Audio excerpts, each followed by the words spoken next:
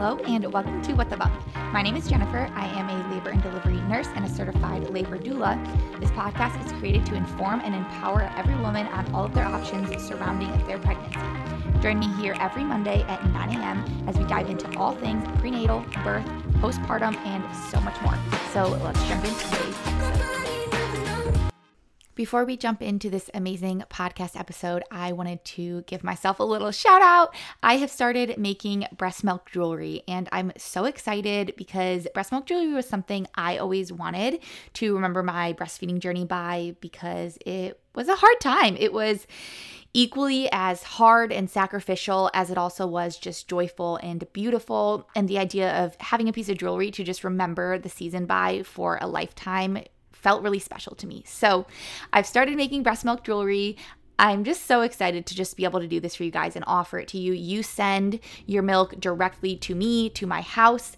I preserve it. I handcraft every single piece myself into jewelry. Right now I'm just doing rings, but I'm planning on doing a couple more things too as we go. And as I, just master everything and get my systems down. But I'm excited. It's so fun. It's so beautiful. You can go onto my website. It's www.thehoneyandgold.com. Also, our Instagram page is just thehoneyandgold. And you can look at everything. You can see what we're offering right now. Browse around. Please do not hesitate to ever email me or DM me over Instagram or anything like that. If you have any questions, you can reach me through either one of my Instagram pages, What the Bump CLT or The Honey and Gold. But I hope you guys just love it. It's so fun. It means the world to me to have your support, and it would mean the world to me if this is something you're interested in. If you've ever thought about ordering a piece of breast milk jewelry, to order it through me and let me make this wonderful, beautiful piece for you. I promise you're going to love it. So all that being said, please check out my website, thehoneyandgold.com, and let's jump into this podcast episode. Welcome to another episode of What the Bump. Alyssa is coming on the podcast today to share her birth story. So thank you for being here. Yeah, thank you for having me. All right. First off, tell us a little bit about yourself and your family. Yeah. So my husband and I, his name's Cam. We both grew up in Oregon and still live in Oregon. So we've lived here most of our lives. We met in junior high when he transferred to the school that I went to and started dating actually then. Dated throughout high school, college, kind of on and off in high school, I would say. Never really had any other serious relationships, but we were young and figuring it out. So broke up a few times, but we figured it out and then got married in 2019. So we've been married for almost 3 years now and have our 4.5-month-old daughter. Awesome. That's funny. People say high school sweethearts. You guys took it one next level and are literally junior high sweethearts. Yes. Very fun. Very fun. Okay. So you said you said 4 or 4.5 months. Well, she's actually almost 5 months now that I think about it. Yes. It'll be 5 it months sneaks up on you. Yes. I know. I'm saying almost 1-year-old and I'm like, oh my gosh, that makes me kind of want to throw up. Yeah, that's crazy. It flies by. It really does. Yeah. So what was your journey like getting pregnant with her?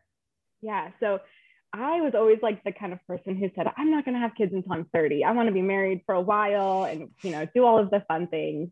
And we got married in 2019. So it was right before COVID. And I feel like COVID just changed a lot. I don't know if it was just for me, but I guess maybe because there was nothing to do. I don't know. There's basically my priorities, I feel kind of changed. So I had a 3-year IUD before that. And it was right around the time where I was going to need to get it replaced or get it taken out or whatever. And so we were like, well, maybe this is a good time to just get off of birth control and just, see what happens, if you will. Which is funny because people say that, but I feel like when you are doing that, you're full on trying. Absolutely. There's no just seeing what happens. So that's what happened. I got it out and then just kind of immediately got super excited about it and was okay, I'm gonna start tracking, doing all the ovulation stuff. And I don't know if it was because I had the smaller IUD, but I had my period throughout the entire time that I had it. So I never stopped having my period. It was very regular still. And I got it out a week after I had my last period probably. And so I was super excited to get my next one and just start tracking. And then I never got it. And so I was really confused. I was oh, maybe I'm already pregnant. So I took a test and it was negative. So I was okay, I guess I will just wait until it comes back. And we'll see what happens. Right around the time that I was supposed to get it, I had like a teeny bit of spotting, but didn't have an actual period. And I had tested like a few more times following, but they were all negative. And then one morning while I was still waiting for it to happen, I think it was actually Halloween in 2020. I woke up and my boobs were kind of sore, and I was like, oh, that's weird. I've never had that feeling before. And so I decided to take another test, but I had taken so many already that were negative, and I hadn't had a period. So I like dipped it and then immediately was like, that was stupid. Why did I take it? And I threw it away. I didn't even wait 3 minutes to look at it. I just threw it right away. And then I was like, okay, well, maybe I should look at it. I don't know. Something just kind of, felt different. So I pulled it out, and sure enough, there was another line. So I was very confused, but I was like, Cam, come look at this. And we were like rushing. I was taking him to work for some reason. I don't remember why, but I was like taking him. We had to like get out the door. And I had dumped my pee already, right? Because I threw the test away and was convinced that was a dumb thing to take. So I pulled it out of the trash, and it was positive, and I didn't have more pee. I couldn't pee again to test again. So I just drove him to work, and I was like freaking out inside. I was like, am I actually pregnant? There's no way that's right. Like, I haven't even had a period since I got my IUD out. Like, there's no way. But when I got home and I tested, it was still positive. So I was definitely pregnant. What was kind of weird about it though, is because like the last period I had was before I had the IUD, there was no like solid date to go off of, if you will. So based on my last period, when I called to like schedule appointments, I would have already been like 12 weeks. So they were like, oh, well, we're going to go off of that date and we'll just move forward and see what's going on. So they scheduled like the early ultrasound, the dating ultrasound, pretty quickly. I mean, it was only like, I don't know, a week or two later, which is funny because at that time that felt like forever to wait. I was like, I have to wait a whole week or two to find out. And which is funny because, going through it again, obviously it's usually like 8 weeks that you have to wait. I guess 4 because, you already have the positive test. Right. So I had the ultrasound, and they basically were like, okay, are you sure of your date? Kind of acting a little strange, but not like too worried. And I was like, no, I'm not sure of my dates at all. Like, right. I think this is when it was, and somewhere in this window, I have no idea. And she's like, okay, well, I think basically what we have here is just a really early pregnancy. Right. There was no fetal pull yet, but there was a yolk sac. And so she was like, what we're going to do is we'll go ahead and get your blood drawn, and then have you come back in like a week, and we'll just make sure things are progressing and growing. So I got my blood drawn, and then came back in a week, and I got my blood drawn twice. So I had gotten it drawn, and it did rise, but it hadn't doubled. It had, I think, went from like 15,000 to like 20,000 or something like that. And then I had the ultrasound, and there was a fetal pull and a heartbeat now. But I was still only measuring like 2 days past what I had in the last ultrasound. And I think if I would have known known then what I knew now, I would have been worried, right? But I didn't know any different. And so they were like being positive and saying, your HCG is rising, the baby's growing, there's a heartbeat. Like, those are all really positive things. I think that we just have an early pregnancy here.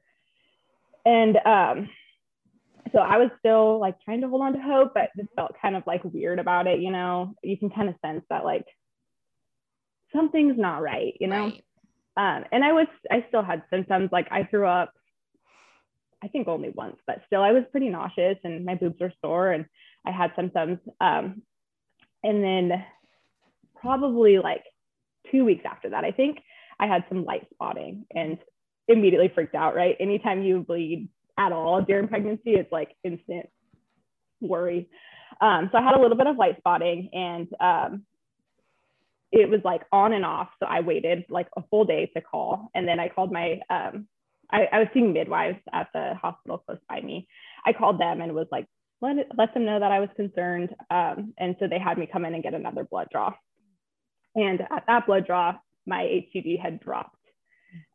So that was immediately, she was like, yeah, that's really not a good sign. I'm going to have you come in like right now, and we will check things out. So I got another ultrasound done, and they just confirmed that the baby had stopped growing actually like a day or two after the last ultrasound I had, and my body just hadn't recognized it yet. And so then they just present you with all of the options, which is just, it's such an overwhelming decision to have to make. Like, you just find out, okay, apparently I'm not pregnant anymore. I was pregnant, now I'm not. And now you're telling me I have to like basically figure out how I'm going to get the baby out of my body. And I just remember feeling super overwhelmed by that. So I was like, okay, well, I guess I'm just going to go home and see if it happens naturally, because I don't even feel like I am equipped to make this decision. Right. So that's what I did. I just went home and just decided to wait it out. I think if it would have taken a lot of time, I would have probably called back and wanted some help, but the process got started pretty quickly at home. And something I was really caught off guard by that is just how painful it is, like physically. Like, I knew it was going to be hard emotionally, right? But like, I didn't realize that my body was like full on go into like having contractions and getting everything out. So that was really hard. But once that whole process was over with and they followed my HCG all the way back down to 0 and then gave me the go ahead to try again. Right. Then obviously I was like set, like, yes, I want to have a baby. I want to get pregnant. Once you like kind of come to terms with that decision, like that you realize there's a baby growing inside of you, it's like, okay, yes, I'm so excited about that. It is. You like the minute you get that positive, I feel like even people who it was like total shock, absolute surprise pregnancy, they get that positive and initially they're like, oh crap. But then they think about it for a few days and they're like, oh my gosh, I'm literally like going to be a mom. And then even if they end up losing that pregnancy and they didn't plan to have kids for years, now they want kids. I mean, that happened to us too. We didn't really want kids, accidentally, like, is it ever really an accident? Yeah, I don't know. right. But got pregnant, miscarried. And then we're like, okay, now we really want this. Yes. And that's actually how I found your podcast. So I've been listening for a long time, but that's so sweet. Yes, after I went through that, I just needed to hear other people's stories and like just positive, I don't know, just to know you're not alone, right? Yes. Like, because it is such an isolating thing. And I was pretty open about my journey through it all online, which I'm actually so thankful about, right? I don't know why they tell you not to share that, because I feel like I had so much more support of people just like reaching out of all ages that had been through that. But I found your miscarriage story on Spotify, and that's how I found your podcast. And I've been listening like literally ever since. That's kind of so crazy. Sweet. Yes, that's so sweet. And I totally know what you mean. Like they say like, oh, don't announce your pregnancy until you're safe, even to family. And my thing was like, well, if I lose my baby, I want a support. I want my family to be able to come around me. I want my friends to be able to come around me and, be there for us and help us and pray for us. So why would I keep a pregnancy a secret from till, 12 weeks in case I lose it, when either way, I want, people that I love around me through that. Yeah, exactly. I was the same way. And I don't think I put that much thought into it the first time. I told a lot of people that I was pregnant. So I feel like I was kind of forced to talk about it a little bit. And I'm so glad that was the case, because then I went on after that, like a few months later, I got another positive, ended up being a chemical pregnancy. I miscarried that shortly after. And then a few months later after that, I got another positive again, and then miscarried it like a week later. Oh my goodness. So yeah, it just felt like we were, I kind of felt like I was not able to actually carry a baby to term. Like my body couldn't do it. That's the hardest thing with like miscarriages the first time around, because you don't know, you have this lingering. And I know I felt that after one miscarriage. I was like, oh my God, what if something's wrong with me? So my heart goes out to you, because I honestly, like if I would have had 3, I would have really been like, oh my gosh, do we need to like get testing done and, consider IVF and things like that. It's really traumatic and scary, no matter when you have a miscarriage, no matter if it's your 1st or 5th baby, but it is scary when you've never carried a pregnancy before and you wonder if you'll ever be able to. Yeah. And it's such a roller coaster, because it's so much. Like you're grieving the loss, and then, you get pregnant again and you're feeling hopeful and so excited, and then you lose it again. And it's like, okay, you just all over the place as far as like, this is happening, we're gonna have another baby, and then no, it's not. And I don't know, it was a really hard time. Just emotionally, I felt like I was just always on the verge of a breakdown, right? Yeah. And let's not forget, like, your hormones also ride that roller coaster. So not only are you actually physically and mentally riding it, but your hormones are going up and down all over the place. And that also definitely does not, help much. Yes, definitely. After the third one, I had reached out to my midwives, and because after the first pregnancy, I felt, I don't know if it was like insecure or what, but I like in my head, I was like, I'm not going to call the doctor's office until I'm 8 weeks, because I feel like I'm just not even going to get there, you know? So I didn't even tell them about the second two. Finally, after the third one, I called and was like, hey, something's wrong, right? Like, we need to figure out what's going on. I was 23 at the time, and I was like, I've literally lost 3 pregnancies in under a year. There's got to be something wrong. So of course they like tried to be all hopeful, and she's like, well, because this was right after the third time I started bleeding and already knew what was happening. She's like, well, maybe you don't know that. Maybe you're not miscarrying. Like, come in, get some blood work done. Like, we'll figure it out. Let's go from there. And I was like, so frustrated. She's like, I know that I've already lost this, but okay. So I went in and got blood work done, and sure enough, my HCG was like 5, like something super low. And so then she had me come back in to do like some kind of panel just to see if we could figure out what the issue was, tested like my thyroid for like a clotting disorder, different things like that.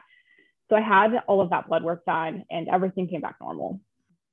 I don't remember exactly when that was. I think it was maybe June of 2021, I think, somewhere around that time frame. And so because everything came back normal, she had told me they were going to refer me to a reproductive endocrinologist like an hour outside of my town, just to get some more testing and see if we could figure out what was going on. And so I called and scheduled that appointment, but they couldn't get me in for like 3 or 4 months. It was like September was when they were going to be able to get me in to get more testing done.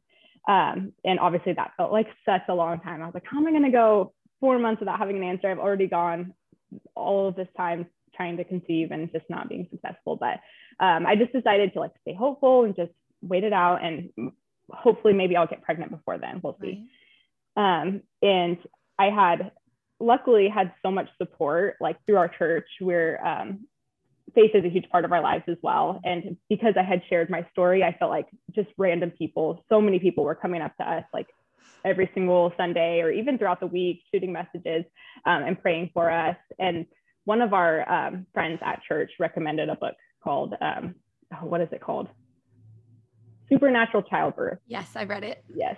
And it is definitely written a long time ago. Yes. But there's so many like good pieces of scripture in there, just particularly the parts about miscarriage in that book. We wrote them down, we hung them everywhere throughout the house, and we were just determined like, okay, this is going to happen, right? Like, we feel like God showed us this thing that's happening in our lives, and even though it's not happening the way that like we thought it would, or that like we want it to, right? Like, it's going to happen. Right. And so we just like hung scripture all throughout our house. People were praying for us a lot. And I decided to just hold on to that it was going to happen. We like even finished our whole nursery without being pregnant yet. That's gonna make me cry. That's amazing. Yeah. And that was what actually someone at our church told us to do. He was like, you need to get that nursery ready, because I'm telling you, like, a baby's coming. You need to get it ready. That's so sweet. So we did that. We finished our whole nursery. I was still like ordering like clothes and things like that. And I had actually ordered I had made an order kind of recently and ordered like a little stuffed animal, like a little stuffed lion, and like an outfit. And the day that came, I actually tested, which I said I wasn't going to do because I had not like missed my period yet. Right. And I had sworn to myself I was not going to keep doing that, because I had done it so many times already. I was like, I'm not going to do it.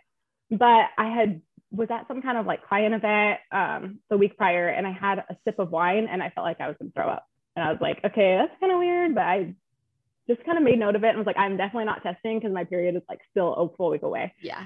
And then that morning that I did end up testing, my boobs were sore again when I woke up. I was like, okay, I'm just gonna see. And you hadn't seen the reproductive endocrinologist yet? Okay. Nope. That appointment was still like 2 months away. Okay. So it was still a ways out. And so I tested, and sure enough, it was positive. I was like, holy cow.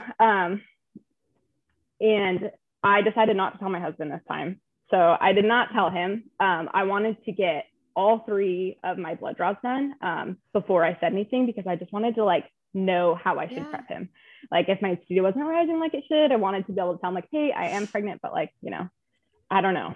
So I got all 3 blood draws, and I was testing, of course, every morning and every night after this because I wanted to see my line get darker. And they ended up being good. Like they doubled both times, and I was like, okay, maybe this is actually happening. Crazy. So once I got the 3rd blood draw back, I had told him, and it wasn't even really anything cute either. Like I didn't like, surprise him with a onesie or anything like that. I mean, we already had like a closet full of clothes. That's amazing. But we were at like a basketball tournament for him, like a little street ball tournament. And he was in between games, and I got the alert on my phone that my blood work came back. And so I looked at it, and as soon as I saw it was double, I was like, come here. And I just whispered in his ear, I was like, I'm pregnant. And he like started crying on the sidewalk, and there's like family around, but like we didn't want to like tell him yet. Yeah. So we're like trying to like be nonchalant, but like just having a little moment on the sidewalk between games. It was really cool.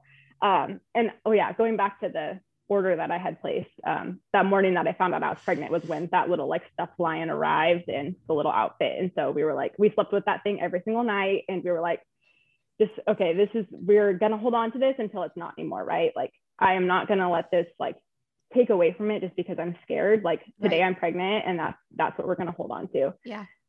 Another even like kind of crazier thing looking back on it now, like 2 weeks after that, I was just looking at the dates of like when I could have conceived. And it actually fell on the due date of the first pregnancy that we lost, which is kind of crazy, but I have the date tattooed on my arm, just as like a memory of, all of the pregnancies that we lost. And that ended up being the date that we conceived successfully our now daughter. That's amazing. It's pretty wild. Yeah. That's amazing. God has a sense of humor, I like to say. Absolutely. And especially, like just such a date that was like so dark and sad before is now just also so happy. It's really redeeming, I feel like. I don't know. Mm-hmm. It totally is. That's awesome.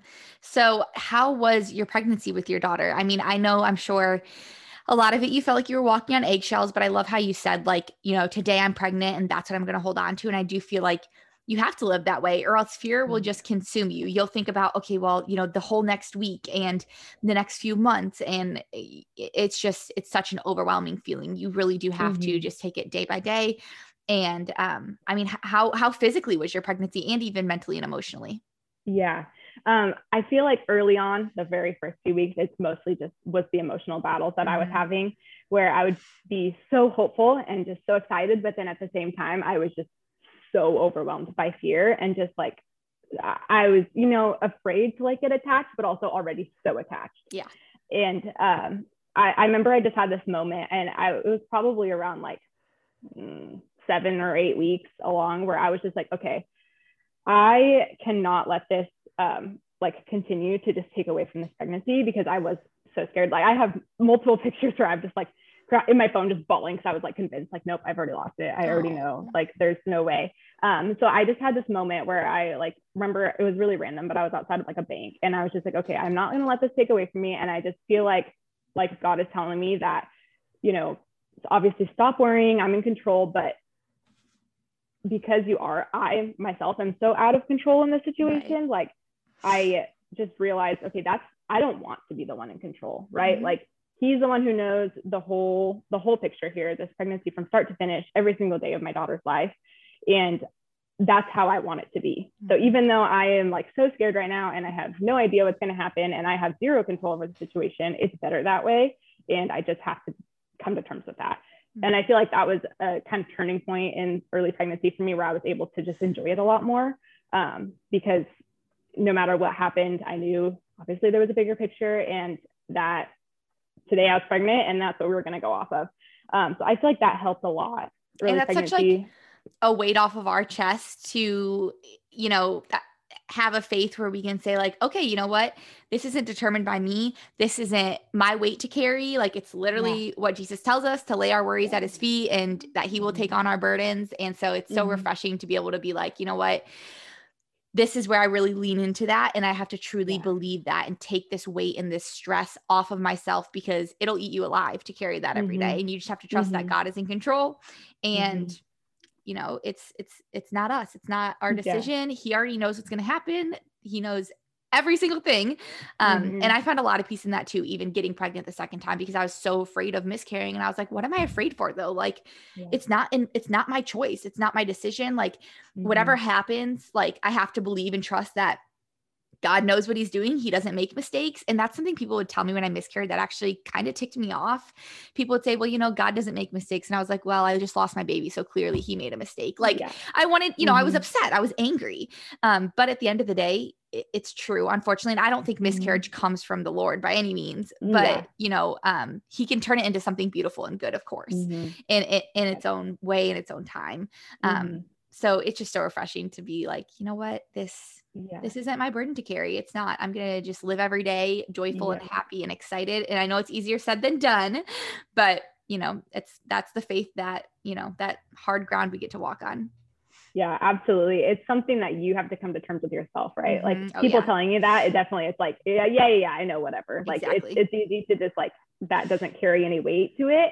But it's just something you have to come to terms with yourself, and every single day, because it doesn't just take it away, right? Like there was one time, so I was pretty nauseous early on, like actually sick. I was throwing up pretty much every day. And I had one day taken B6 and Unisom, which worked like it was supposed to, but then I like was convinced I lost the pregnancy because I was not sick anymore, right? And so even though I like knew in my head, I was like, okay, this is, God's plan, whatever, there was definitely still days that I had like that, where I was like just sobbing. I was like, damn, I'm definitely not pregnant anymore. I'm not sick. And he's like, okay, hold on. You literally just took the medicine that's supposed to not make you sick anymore. Like, give it some time. I think you're good. But I'm like sitting there, like feeling my boobs. I'm like, nope, they're not sore anymore. Like just convinced. And then of course, the next morning I woke up and threw up and was like, okay, maybe I'm going to hold off on the meds until we get out of the first trimester. And then we'll go from there. I'd like wake up and like hit my boobs and be like, okay. And I remember one day I was like, they don't feel as sore. Oh my God. So I'm like, probably looking like a psychopath, like feeling my boobs, like trying to make sure they still feel sore. I did bleed for a little bit. I had well, why am I blanking on the name of it? Yep. Thank you. Yep. I had one as well. And the anxiety that causes is like next level, of course. But I totally understand what you mean. Like every day I took too many pregnancy tests for my own good. Me too. I had 2 weeks worth. I tested every day until they did an early ultrasound. Oh my God. Because I was like, I've got to follow the line. I've got to be prepared when I go in there. Even though it changes nothing. Like I knew it changed nothing, but. And it can add more worry than it's like worth too. Like if your line, isn't like necessarily getting darker or whatever, like it's not like a good indicator, but it's still, you do what you got to do to get through those early weeks. But so I was really sick, but overall just feeling like so grateful. Yes. And grateful for the sickness, especially early on, because I was like, okay, this is just validation. Every morning when I wake up and I feel sick, like it's good. And so I had two early ultrasounds done. They got me in super early because I wanted to be able to follow things. And, if I were to lose this pregnancy, just kind of be able to see, okay, when did this happen? Was there was it slow growing? Is there a reason, kind of, if you will? So I had my first ultrasound at 6 weeks. And I went in and she was measuring right on track. So 6 weeks, like one day or something like that. She had a heartbeat, but it was only like 112 was her heart rate at that time. And I remember that freaked me out because the first baby that I had lost, the heart rate was like 109 when they measured it. And so I was like, oh my gosh, it's so low. Like I'm probably going to lose this one too. And they weren't worried at all. They were like, look, the baby's heart literally just started beating. Like we wouldn't expect it to be that strong yet at this point. But if you're worried about it, like let's schedule a follow-up ultrasound. We'll just make sure. And then they ended up not being able to get me in for that until like 9 weeks. So I think it was maybe in that window where I had that moment where I was like, okay, I could be scared every single day leading up to this, or I can just let go of it. And that was kind of where I had to like save my sanity a little bit on that. But I went in for the ultrasound at 9 weeks and actually scheduled it for my birthday because I was like the soonest they could get in. And I was like, okay, this is either going to be the best birthday ever or like a really bad birthday, but we'll find out. And so I went in to get my ultrasound and I had been really sick. Like I couldn't drink regular water. I could only drink like sparkling water. That's the only thing that would stay down. And of course, early ultrasounds, they tell you to like drink a bunch of water so that they can see easier. And I was not able to really do that. I tried, but I didn't drink very much. And so I go in for that ultrasound, and they started off trying to do abdominal. And I had the nicest ultrasound tech ever. She was so sweet. But I could tell something was kind of weird. Like she wouldn't really turn the camera towards me or the screen towards me yet. And was like taking a really long time. And I was like, great. Oh Like, yeah, my heart just sunk, and I was like, this is not good. But she was so sweet and reassuring. And she was just like, okay, she's like, I'm just having a hard time seeing. You're still pretty early. Like, I'm going to have you go to the bathroom, and we're going to go ahead and try like transvaginal ultrasound. Mm-hmm. So I was like, okay. When I was going to the bathroom, I remember my heart was beating so fast. And I was Absolutely. like, I cannot believe this. How am I so sick? And yet I still like lost a baby. What's going on? And as soon as she like puts the camera in there, she was like, oh my gosh, it's like the biggest reaction ever. And I was like, what? And she's like, I was so scared. I could not find the heartbeat at first, but she was like, you just didn't drink that much water. So I was just having a hard time finding it, but look, it's right there. And she like turns the camera towards me. And that was like the most like baby-like ultrasound I had seen yet. It was like a little gummy bear. She was like wiggling her little arms and legs. Little like nubs. Yes, it was the coolest thing I've ever seen. And she cried, I cried, my husband cried. That's so sweet. It was amazing. And she was the sweetest lady ever. She's like, I was so afraid that I was going to have to give you this awful news on your birthday. I like read your chart. I saw your other losses, and just the sweetest lady ever. And I remember leaving that ultrasound, just like felt like I was on top of the world. I was going to wait to tell my family until I was 12 weeks because I didn't want to get their hopes up, again, because I had taken them on this wild roller coaster with me. They knew about all the other ones. But after we left there, I couldn't wait. So I immediately was like, what are you guys doing tonight? Let's go get dinner. And ended up telling my whole family. And it all worked out great. They did tell me after that ultrasound, though, that they saw a little bit of blood and to just not be surprised if I had any bleeding because of that. And I was like, great. Even though they told me that, I know I'm going to be so worried if I do. Luckily, I never ended up actually having any bleeding at that point. And then by the next ultrasound, it was gone. So that was really good. But yeah, I was pretty much sick up until 17 or 18 weeks.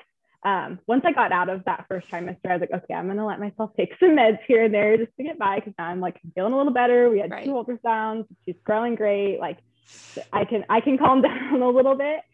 So then I would take the B6 and Unisom when I was feeling really bad, when I couldn't keep any food down. And that helped a lot for me, thank goodness, because I was not able to keep much down. And I had I think I lost 10 pounds in my first trimester. Yeah. So I was struggling a little bit, but thankful again, just to be sick and to just have that confirmation. And so, carrying out through the rest of the pregnancy after that sickness, went away, was it pretty smooth sailing, pretty uncomplicated? Yeah. It's super easy to look back now, like having a healthy baby and be like, oh, it's great. Like no hiccups, nothing. But there was a few things that came up around the 20-week mark. I had my anatomy scan, and they had seen like a little calcification on her heart is what they called it, I think. And so they had said, it's probably nothing. We see this often, but it can be an early marker for like Down syndrome or some kind of abnormality. I had already gotten the like blood work done around like the 14-week mark, and it all came back normal. So they were like, we would just tell you to get that blood work done at this point, but you already did, and it showed no worries or anything. So I think you're good. Like we'll just continue to monitor it. But of course, something like that still kind of freaks you out. I'm like, there's something wrong with her heart. Like, what do you mean? So I was a little worried about that, but nothing compared to the worry that I had early pregnancy. And especially because like at that point I was able to start feeling some movement, and I had a Doppler, which can be worse off than having it, but I got pretty good about figuring out where she was and could pretty much find her heartbeat right away. So anytime I like ever felt any worry or just wanted to, like feel connected to her, or just like be sure, yes, she is definitely there. I would get that out and listen to it, because it is really hard, right? The first like part of pregnancy before you can feel movement, especially, it's like, are you sure there's a baby in there? Like there's no indication looking at me that there's a baby in my belly. But so I'd use the Doppler a lot. And so they scheduled a follow-up ultrasound, I think around like the 32-week mark, maybe, just to double check the heart calcification and make sure that it was nothing. And it was still there, but they were like, look, she's still growing right on track. It's good. We're not worried at all. So that ended up being nothing. And then around like the 29-week mark, I think I had some like pretty bad bleeding. And that was another moment where I was like, oh my goodness, like there's no way I'm bleeding this much. And it's like nothing. Mm-hmm. And so I called them that night. It was like probably 11 o'clock at night. I like called and was like, I need to come in. I think I'm losing this pregnancy. And I was just like bawling. And they're like, okay, take a deep breath, like have some cold water, lay down, see if you can feel her move. And sure enough, within like 20 minutes of me laying there, she was just going crazy, like kicking a bunch and moving. I was like, okay, I need to calm down a little bit. But those are the two things that just came up that were kind of a little scary. Ended up being nothing. And then my sickness did come back though. I got like a break between like 17 and 30 weeks, but then from like 30 weeks on again, I was throwing up, which was not great. I think a lot of people that have the nausea are like, oh, I wish I was throwing up because it would like relieve it.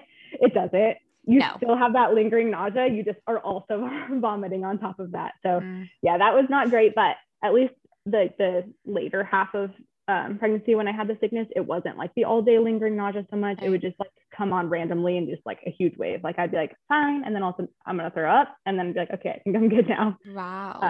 So that was really the only things that came up. But other than that, it was really smooth sailing. I saw the midwives at the hospital that I went to, which I'm really glad it was uncomplicated because I got to stay and see them. And they had been just a part of the process from the very beginning. So right. That's amazing. So leading up to birth, what were you preparing for? What was your vision for birth? Yeah.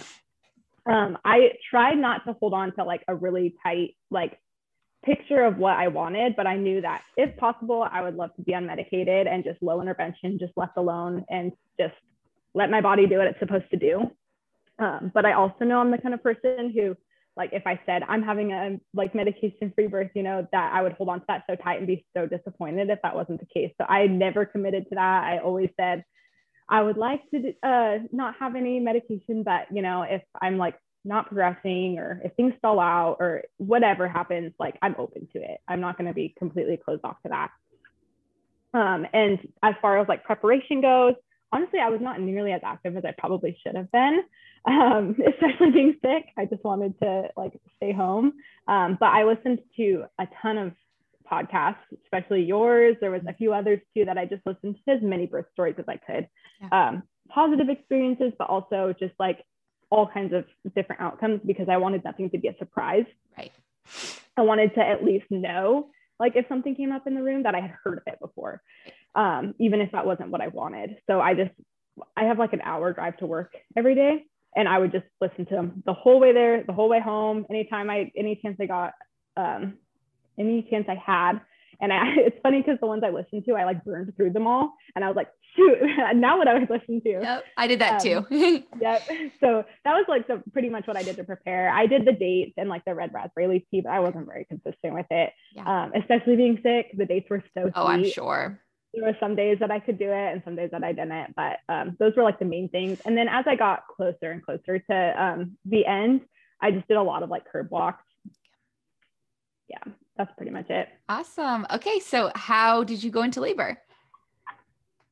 Yes. So at my 38-week appointment, I was, I think, 3 centimeters dilated and like 50% effaced. So there was already a little bit of progress, but I hadn't really been feeling like anything. So I was like, okay, well, I don't even feel like I've felt like there would be times I'm like, was that what a Braxton Hicks is? I don't know. Because it's like you feel movement. Yeah. I don't know if that was just for moving. Like my belly does feel tight, but also I'm like very pregnant. So I had no idea if I was like feeling anything at all. But I had some progress at that 38-week appointment. And for some reason, I just had this feeling like, okay, that's the last time I see them. Like, I don't know why, but that's my last appointment. Like, I just felt like that. And so when I was the whole rest of that week, I remember I was so stressed out at work because I knew I was going to be leaving soon. And I just did not want to leave like a big mess when I did. So I stayed late like every single night that night, like until like 8 or 9, just like trying to get as much done as possible, trying to like feel good that if I like did go into labor, I would like not stress about work while I was gone, you know, like get to a good place. And finally I did feel that way on that Friday. So I left and I was like, okay, it's the weekend. I can just relax. Like if she were to come this weekend, like I'd be okay with that. So that Saturday I was doing curb walks like crazy. I was just out in my little neighborhood, waddling around, doing my curb walks. And then I did the mile circuit, I think, is that what it's called? Yep. That was the first time that I had done that. I also forgot to mention, I had really bad, like pubic bone pain from like 20 weeks on. So like really early on, but for some reason my pubic bone hurt so bad. So that made the curb walks kind of hard, but I just felt like she was so low, like the entire time. And especially after I did the mile circuit, I remember looking in the mirror and I was like to the side and I was like, holy cow, she is like so low. I took a picture of it actually. But I tried not to think about it too much. And then that night, my husband and I both fell asleep on the couch at like 9, like super early. And I woke up around midnight and like woke him and up and was like, okay, let's go to bed. But I remember when I woke up, I was like, I feel like I might have had a little contraction. I was like, that something woke me up and it felt kind of different. So I tried not to think about it and we went to bed. And then like 10 minutes later, I woke up again and I was like, okay, I'm pretty sure that this is like a contraction, that's that feeling, you know? So I was like, I'm not going to freak out about it. This is the first one I've even felt. This is probably just practice. So I turned on my phone because I was like, I'm going to see if there's any kind of like consistency to these at all. So I turned it on and I just had it sitting next to my pillow and I would sleep. And then anytime I'd like wake up with that feeling, I would just push play and then like see how long they went. And then finally, like after a few, I like looked at it because I was still like in and out of sleep at this point. It's like, 1 a.m. And this was now like the Saturday, that night, basically going into that Sunday. I looked at it and I was like, okay, well, they're all consistent, but they're like 15 minutes apart. So probably nothing, but I'm just going to keep timing it and see how things progress. And then around like 3 or 4 a.m., I like couldn't sleep anymore, mostly because I was too excited. I was like, something's happening. I don't know if it's actually like her coming today or not, or like sometime soon, but something's happening. And this is the first like anything I've felt. And so I got up to go to the bathroom. My husband had also woke up at this point just to go to the bathroom. I think his stomach was upset, if I remember right, because he didn't even wait for me to finish like going to the bathroom. He like went to the other bathroom. And so I like came out, was like, are you okay? He was like, my stomach is like not happy right now. I was like, oh, well, mine also is not. But I didn't want to tell him yet because I didn't want him to get like too excited because I knew it was going to be a long ways away if like this was actually it starting. But when I went to the bathroom, there was like a little bit of light spotting. So I was like, okay, that can also be a sign. And so he went back to bed. Actually, I gave him a little hint. I was like, I think I've had like a few little contractions, but like, don't get excited about it. It's probably nothing. I'm going to go back to sleep and we'll see what happens in the morning. And so he went back to sleep and I couldn't go back to sleep. So I just kind of laid there and was like timing them still. And they were getting a little bit closer together, but they were still like 11 minutes apart, like not close at all. And then by like 6:30 or 7, whenever the sun started to come up, I could not stay in bed anymore. So I was up, just like cleaning up, and I would like come out to the living room and like bounce on my ball, and was just like super excited. So I was like, I think this is definitely something. And so when he woke up and he could see, I think the first time he saw me like actually have one where I like kind of stopped and was like breathing through it a little bit. They definitely weren't like really painful yet, but I wanted to especially like practice how to like breathe through them. And, because I hadn't, other than like listening to different podcasts and everything, I hadn't really done like anything physically to prepare for what I wanted to be a natural childbirth. So I was just practicing breathing through them, figuring out what kind of like helped take any of the like pain away. And what worked really well was if I like kind of leaned onto my hands, like onto the counter and just like swayed my weight back and forth and just like did this really low like hum. Mm-hmm. So the first time he saw me do that, I think he realized like, oh, like she wasn't kidding. There's definitely something happening. So then he goes into like crazy mode too. And he's like picking up with me. He's like out mowing the lawn, like doing stuff that like that, doesn't actually help prepare for like the baby at all. No. But like, it's like gotta mow the lawn before she comes. Exactly. Like a man's idea of what it is to prepare for the baby to come home. It's hilarious. But I continued to kind of have those, and they did get a little bit closer together as the day went on. And probably around like noon, I think I was like, let's go for a walk. Like, let's see if we can like get this thing going. And so we like walk out and we get like halfway down the street and it starts pouring. So I was like, okay, we're not going to go for a walk. We turned back around and we came back home. And I was like, well, I guess this is a sign I'm just going to take a nap instead. That's what I was thinking this whole time. Girl, Yes. this girl has got to nap. If you were my Yes. client, I would have been like, stop timing these things and go to sleep. The excitement always gets you, but exhaustion will get you first. Yes. So I'm glad that you were like, I'm going to take a nap. Yep. And it was a pretty good nap, but I still was waking up, every time I would have a contraction, and I was still timing it because I was like, I have to know when these get closer together. So I was still timing them. And while I was napping, I think before the nap, they were probably like around 6 minutes apart. While I was napping, they definitely spread back out. They were like between 8 to 10. But when I woke up and was back up on my feet, they went back to 6 again and were like pretty consistently around 6. And so then we were just kind of like walking around the house. I literally was like twiddling my thumbs. I was like, I don't know what to do now. Like, we just wait for this to progress. I don't know. And so we were just picking up around the house more, doing whatever to prepare. And probably like 2 hours of me having them like 5 to 6 minutes apart. They weren't getting any closer, but they weren't getting like any further apart. And I was definitely having to like breathe through them, but I wouldn't call them like painful by any means at that point. I was like, okay, even though I knew in my head I wanted to wait the longest I could before I went to the hospital because I wanted low intervention, I knew being there was probably like the worst place to be early on. I was like, Cam, I need some kind of confirmation to know if this is actually like, if any of these are productive or if we're in for a long haul. Like, let's go get checked and just see if there has been any progress, or like if this is nothing. I just have to know. And so we get in the car, and it definitely picked up while we were in the car. We were going to stop for food. We did stop for food. We stopped at McDonald's and Jamba Juice, which is, the healthiest option for going into labor. But I remember there was like one point where he was going over a bump, and it was when I was having a contraction, and it was awful. And I was like, okay, this is definitely like picking up, because before I was able to like talk just fine, but like while we were in the car, I was like so focused. And I remember he was like asking me what I want, and I just like couldn't even acknowledge him. I was like, just don't talk to me right now. And so I was still having pretty consistent contractions, and I was still timing them. And we got to the hospital, and I thought I knew where to go because we had like driven to where the building was, but they were doing construction, and so we couldn't actually park there. So we had to park in like the parking garage and go through a different way. So then we had no idea how to get there from that way. And I remember I was in like the first floor having a contraction. I was like leaning against a pole and like just really focused. And a nurse, my husband's like looking all around, like trying to figure out, okay, where the heck do we go? And a nurse saw us and was like, are you guys looking for a labor and delivery? She could like see that I was having a contraction. And we're like, we are. And luckily she was a labor and delivery nurse. So she directed us the way. That was where she was headed to, and took us there. And so my midwife checked me when we got there, and I was like 4 centimeters and like 90% effaced or 100% effaced. I don't remember. So there was like a little bit of progress, but nothing like significant. And so she had said like, look, I know you want low intervention. Like, do you want to just go home? Do you want to like wait an hour and see what's going on? What do you want to do, basically? And I said, let's give it an hour. We'll recheck. If there's no progress, we'll go home. If there is, then we'll go from there.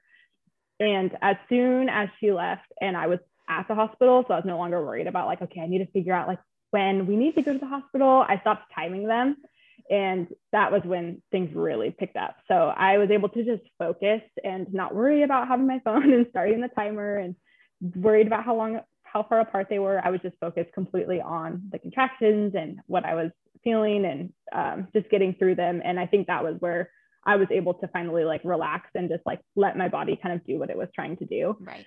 That was at like 4 p.m. So my contractions overnight had originally started around like 1 a.m. and this was like 4 p.m. that we had gone into the hospital. So she came back and rechecked me, and I was like 5.5, 6 centimeters. So in an hour, I made a pretty good amount of progress. She's like, okay, we're going to go ahead and admit you. And so they admitted me, and I had wanted like intermittent monitoring if it was possible. And so they got the okay and did that. They had a nurse come in, and she wanted to show my husband a bunch of different things. Like she had me sit on the ball, and he was already doing counter pressure, which was so helpful. That was like the number one thing that got me through. But she had me sit on the ball while he was doing it. And I remember doing that. It was so uncomfortable because she was so low. I felt like I was just like sitting on her head. Yes. But I was like, I'm going to let the nurse do her thing, let her like show my husband what he needs to do. And as soon as she left, I was like, I'm getting in the tub. I don't care. I don't care about any of that. I'm getting in the tub. So once they left, I got in the tub, and then that was where my memory gets really foggy, because I was in my own, my own world. Yes. So my sister came too. She came to take pictures, and to support. And so she had gotten there. I don't really remember her arriving, but she did. And all the lights in the bathroom were off, and then in the like main room they were really low. And I just was in the tub laboring for, I guess it ended up being a couple hours, but in my head it felt like a few minutes. And the tub was great. I felt like I was really in control. I was still doing my little like low hum thing, and just was kind of left alone. I was just having contractions in there. And then while I was in the tub, my water broke during the contraction, and it was so loud, which I knew could happen, but I was in the tub, so I didn't know if I would necessarily know my water broke, but I definitely knew. It was super loud, and I out loud was like, oh shit. That's exactly what I said when my water broke, my exact words. That's so funny, because I just had this like realization of like, oh, this here is it comes. real. Yep, here it comes. Exactly. And I remember Cam was out in the like other part of the room, and he's like, what's wrong? I was like, nothing's wrong, but I think my water just broke. So he went and got the nurse, and she came in and just verified. She's like, is it clear? And it was. So they left me alone again. And I only really had a few more contractions. I feel like it could have been a lot longer, but I feel like it was only a few more contractions. And after my water broke, it had definitely really picked up. Like, I no longer was able to like get my hum thing all the way through a contraction. I would lose my breath. So then after I would like get to the peak of it, doing my little like low hum, then I had to just like try and like breathe out as much as I could to get through the rest of the contraction, because I like couldn't breathe back in to like restart it again. And so I think that was when my sister was out in the other room, and she said, I could tell that you were going through transition because of like how your noises kind of changed, which is funny because I thought I was no different. Like I felt like I looked back on it and I was like, I had no idea when I was going through transition, because I thought I was going to throw up. Like I've been throwing up the whole time. I thought I was going to go through that moment of like, get me pain meds immediately. And I never really had that. But while I was in the tub after my water broke, there was like a few contractions that went by that I felt like, oh, she is like coming. Like I can feel her like moving down, but I knew when I got out of the tub, it was going to be a lot more intense. So I was like, I'm just going to wait. I also knew I wasn't supposed to have her in the tub. So I was like, I'm just going to wait a few, and we're just going to try and draw this out as long as possible. And then finally I had one where I was like, okay, I feel like she was like literally about to come out. So I like got my husband and was like, Cam, can you help me get out? Call the nurse or whatever. I don't even think I told him to call her yet. I just had him help me come like dry off. And I was standing there, he was like drying my legs off. Apparently he didn't know that when your water breaks, it like keeps coming out. So I felt bad, but I could tell my water was just like gushing onto his feet. And I guess he just thought that I was like not drying off. He's like, what the heck? Why? I'm like drying her off. He's like, why is she not drying off? Whatever.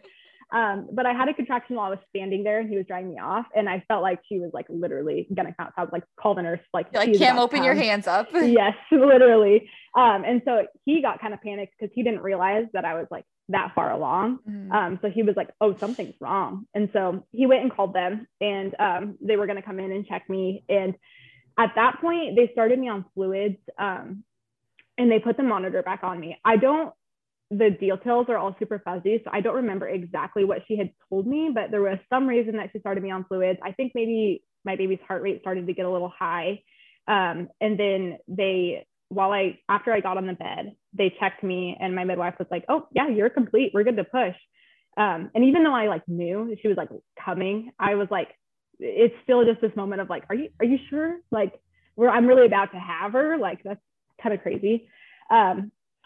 So they were checking her heart rate, and she had told me that I guess my heart rate and my daughter's heart rate were like twinning. So they were following like the same pattern and were both pretty high. And so she was not sure if they were getting an accurate read on her heart rate or if they were just picking up mine. And so they ended up having to put the like monitor on her head, which was another thing that I like was like, before I was in that moment, I was like, absolutely not. Like, I don't want that. But just the way that my midwife, her demeanor and just the way she explained things and was so calm about everything, I just like felt like I trusted her completely. So in that moment, I was just like, yes, do it, whatever. Didn't make me freaked out at all. Just kept the overall energy in the room so calm still. So they put the monitor on her and then had me start pushing. And this was around like 8 p.m. So I had only been in the hospital for about 4 hours at this point, and had me start pushing. And I pushed for 50 minutes, I think. And then she was here. I did not feel like my pushes though were productive at all. I remember I was getting so frustrated because before that, when I was just like in the tub, I felt like I could feel her like moving down. But when I was pushing, I felt like I could feel nothing. And so I was like super close to just being like, I need to change positions. I need to do something different because this is not working. Right. This is not productive. But then there was like a moment where my husband was like holding my leg and I saw his like look change and he was like started to tear up. And he was like, you're doing so good. Like the way he said it completely changed. And I was like, okay, maybe I am making progress because that was different.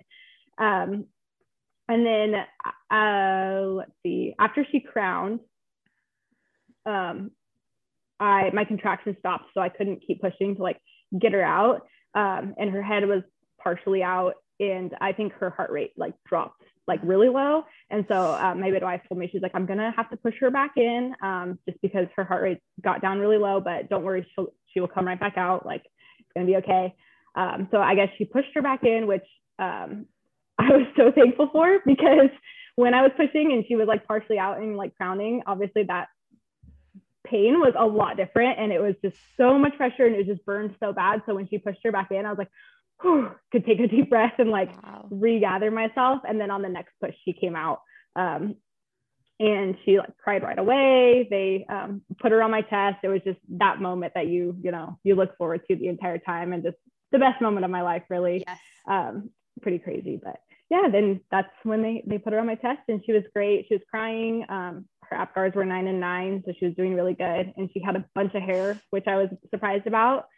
And she was also so much smaller than I thought she was going to be. Like I was a huge baby. My sister was a huge baby. My husband had a huge head. I was just like convinced that I was going to have this like huge baby, but she was only 7 pounds, 2 ounces. So I like had her in my hands and I was like, oh, she's so little. But I remember I didn't get to see her face for a long time because I was holding her and then she like instantly was just looking around trying to like nurse, which is the craziest thing. So I have no idea. Like they come out and they instantly know what to do. It's amazing. Wild. But she was trying to nurse, and this was obviously after they cut the cord and everything. I guess I forgot about that part. A lot of those details it all happened so fast. But there was a long time where I didn't get to see her face yet because she was just trying to nurse and she was like on my chest and up in your neck almost. Like? Yeah, exactly. But then she was there and that was the best feeling ever. They let me do the golden hour. I think they let her stay on me for like 2 hours. That's awesome. And then had my husband walk over to the warmer where they were going to like take all her measurements and everything. And then he got to hold her for a while. And I just remember when they were wheeling me from that room to like the mother baby unit or whatever, I felt like I was on top of the world. They like had me in my wheelchair and I was like sitting there with my baby and they're like going down the red carpet. Exactly. I felt like everyone was looking at me and I was like so proud, like waving. Exactly. That was the greatest thing ever. That's amazing. It is such a like just surreal, beautiful moment. I think, you're in denial until they're actually on you and you're like, oh my gosh, it's actually real. Like there really is a baby. It's so amazing. It's such a moment. I mean, that's why I love what I do. I get to like see people experience that moment. And it really is the best day of your life. Even if your birth experience is nothing like you planned in the end, it's the best day of your life. You birth your child. It's so amazing. It definitely is. And it's like you spend the whole time like imagining what they might look like and like trying to figure it out, and then they're there and you get to like see like, oh my gosh, you have hair and like you're so much smaller than I thought, and just all of a sudden there's like this picture of this like baby that you've hung out with for the last 9 months but have never seen. It's crazy. But so amazing too. It really is. So how was your postpartum experience? Physically it was a lot easier than I anticipated. I think I was like preparing for the worst kind of. Right. I was surprised though, like even standing up, that night you have a lot of adrenaline, so I don't feel like anything like really hit me that night. But the next day, even when I stood up, my tailbone was really sore, and it felt like all of my like organs were like shifted around. Like it felt like nothing was where it was supposed to be, which is a weird feeling. But other than that, I felt really good. Like I was able to walk around fine. I went to the bathroom good, and I don't know, I felt really good physically. And emotionally at that point, I felt really good too. Those first like 4 days, I think, postpartum, I felt really good. But that kind of changed when we got home. That was one thing I was really caught off guard by, was just how insane the hormones are. Like, you know that they're going to be crazy, right? Like everyone talks about it, and you know that like your body's about to just drop off. But I was just so surprised at how that impacted like how I felt. It was just this crazy roller coaster of like, I remember I was so happy and just so overwhelmed with like joy and love, but at the same time I was so anxious the whole time. Like I was not anticipating that. I'm usually not a very anxious person, but I was so anxious. I didn't sleep for like the first 3 nights that she was born because I was too afraid to. I swore if I set her down and I went to sleep, she was gonna stop breathing. And it's also like all the things that the long journey you've had to even get here, the miscarriage and the loss, once they're here, it doesn't just like go away. I mean, I bought an Owlet sock, that little like heart rate oxygen monitor, because I had so much anxiety like of losing her. I mean, it's so normal, but it's also doesn't mean, you know, it's normal to an extent, I guess we'll say. Yeah. I definitely was the same way. I think a big part of it too is that like when she was in my belly, it was a lot easier to like give up the control because I couldn't see her. But now that she was here, I felt like all of a sudden she was 100% my responsibility. And now like if, you know, anything happened, it would be my fault. And like just that dynamic completely changed, and I was not prepared for that, I think. I remember the very first night we had her home, I was like on Amazon ordering a new bassinet because the one I had, like I couldn't see her good enough. And I feel like that just perfectly captures like how that first like week, 2 weeks goes. We ended up sleeping on the couch like the few nights following that, because I was like, well, I'm going to stay up anyways. Like, let's just be out here. And I had her bassinet set up and whatnot. We just took shifts. Like he would stay up with her for 3 hours, and then while I slept, and then I would stay up for 3 hours while he slept. And if it weren't for the Owlet, I feel like we probably would have done that. Like, I don't know how long, like her whole life. I don't know. But finally, once, like, I don't know, 5 days in, I was able to like set her down. And the first few nights I had the like app from the Owlet just on my phone the entire time. And anytime I would like remotely wake up, I'd look at it, and then I would look at her. I did that and then too. a few nights of that, of just like seeing, okay, everything was okay. I was able to sleep and she's still alive. Like I was able to kind of build that confidence up a little bit. But I was just so caught off guard by, just how different I felt emotionally. Like I would go from feeling in the morning like, wow, okay, we are thriving. Baby is fed, changed, like she's happy, sleeping, to 30 minutes later, I would be sobbing. And I could figure out no reason why. Like I was like, I literally don't know what's wrong right now. I think I'm just overwhelmed with happiness. I don't know, but I would just be like sobbing. And I had this kind of moment where I was like, okay, this is the greatest thing that's ever happened to me, but also, am I going to feel this way forever? Like I was worried. I was like, I guess this is just like my new reality. Like being a mom, you're just anxious all the time. And that's not the case. Like 2 weeks later, probably when things kind of started to mellow out, I felt a lot more grounded and a lot more even keeled. But for the first few weeks, I remember I was really caught off guard by just that roller coaster of constantly like, okay, we're thriving. And then I'm sobbing, and it feels like dark and scary. And then I'm happy again, and then back down again. And that's how you know it's normal, is like you said, after 2 weeks, it fades away. It never gets too out of control. It's when you pass that 2-week mark and you're still not feeling good. Almost things are feeling worse. You don't want to take care of yourself, take care of baby. That's a red flag. And that's when, you know, you need to reach out to your OB for help. But I cannot tell you how many clients text me like 3 or 4 days postpartum. Literally, one of my clients texted me yesterday, and she's like, hey, like, I don't know why, but like for some reason every night I'm just crying. And the key thing that everybody says is, I don't know why. They're like, I'm not really sad. I'm not even, you know, I don't feel like it's a dark cry or even a super joyful cry. I just cry. And I'm like, yeah, that is normal. That's just those baby blues, those waves of hormones. You just get this sensation of like, I just need to cry. And my husband would be like, what's wrong? What's wrong? Are you really happy? Are you really sad? Did something happen? Are you in pain? And I'd be like, no, I literally just need to cry.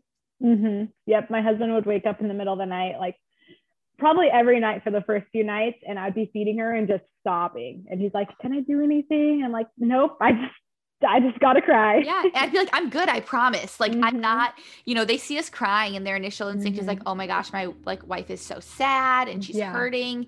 And I'd be like, no, I promise you, like, I really am okay. I just like have this urge to like let tears fall. It's so weird. Yep.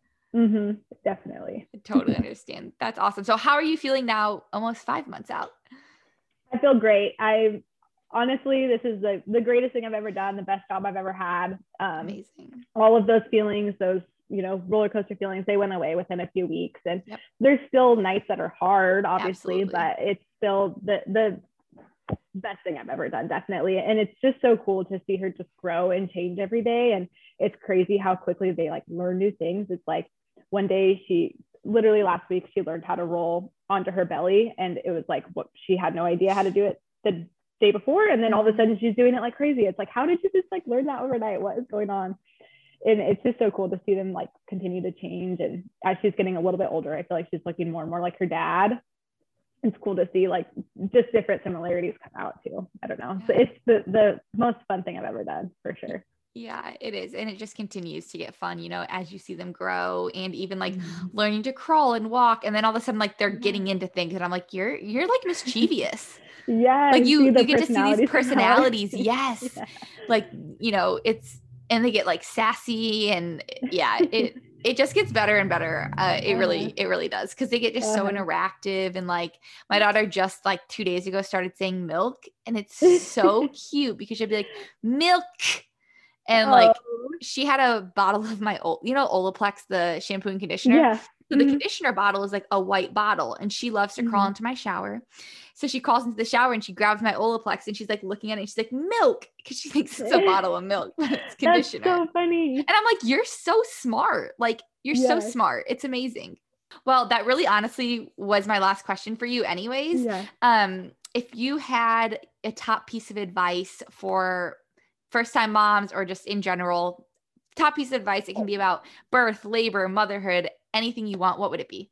Yeah, I think it would probably be to just like find other people that are in similar like stages of you, particularly like maybe with babies that are going to be close to when you're going to have yours as well, and just surround yourself with that community. I had like several friends and even acquaintances at the beginning of my pregnancy that were having babies or all around the same time. And honestly, ended up becoming super close with all of them because it's just someone to text every day, right? And to just like make sure, hey, is this normal? Like, are you experiencing this throughout the entire pregnancy and even like as they are here? Yes. Just having that community has been so amazing, especially like postpartum, like when you're kind of like feeling alone and you're like, okay, is this normal? Usually they're up at night feeding their babies too. And it's someone to talk to and just recognize, okay, this is all normal. They're going through the same thing. And just having that support was the biggest thing for me, I think. Yeah, I could not agree more. I actually had a girl named Mariana on my podcast a while back. We were both like freshly postpartum. She came on and told her birth story. And I was like, wow, we have a lot in common. And she was local to Charlotte. So after the podcast, I was like, hey, like, I feel like we should totally hang out. Like I have no mom friends. And the rest is history. She's now a doula with me. She's my business partner and my best friend, but we literally bonded over the fact that we were kind of like in the trenches together. And I hate to call it that, but it's true. Like we both really struggled postpartum initially. Our babies were the worst sleepers. When you say me and Mariana would be up texting literally from like midnight till 4 a.m. every single day. Like I would just text me like, hey, you up? And she'd like always respond. And it'd be like 3 a.m. and we'd have these, like, we really got to walk through that season together. And that's why we're like inseparable now. So I could not agree more. I don't know what I would have done without her in that time of my life. It's so important to have other moms who are, it's great to have friends, but even a year postpartum, like it's so different. You really need to try to find some other moms in that same season with like babies similar ages. Yes. Because I look back to those things and I forget, and I can tell you what, I'm not up all night anymore, thank God. Yes. But it's important to have that, to know you're not alone, to have other people just to ask questions about. You never know what's normal, and right when you think you learn them, they throw a new curveball in. So I totally could not agree more. That's great. Yeah.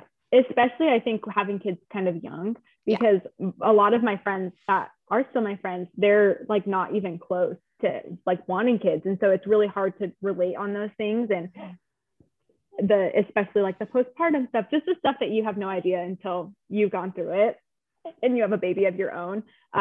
Just having other people around you that are going through it with you. Yes. It's the most important thing, I think, to not feel isolated and alone, and to just have that support. Yes, that's awesome. Well, Alyssa, thank you so much for taking your morning and coming on the podcast and sharing your birth story. It was amazing. I'm so appreciative. Obviously, congratulations. What's her name? I don't think you said that. Thank you. I don't think I did either. Her name's Renly.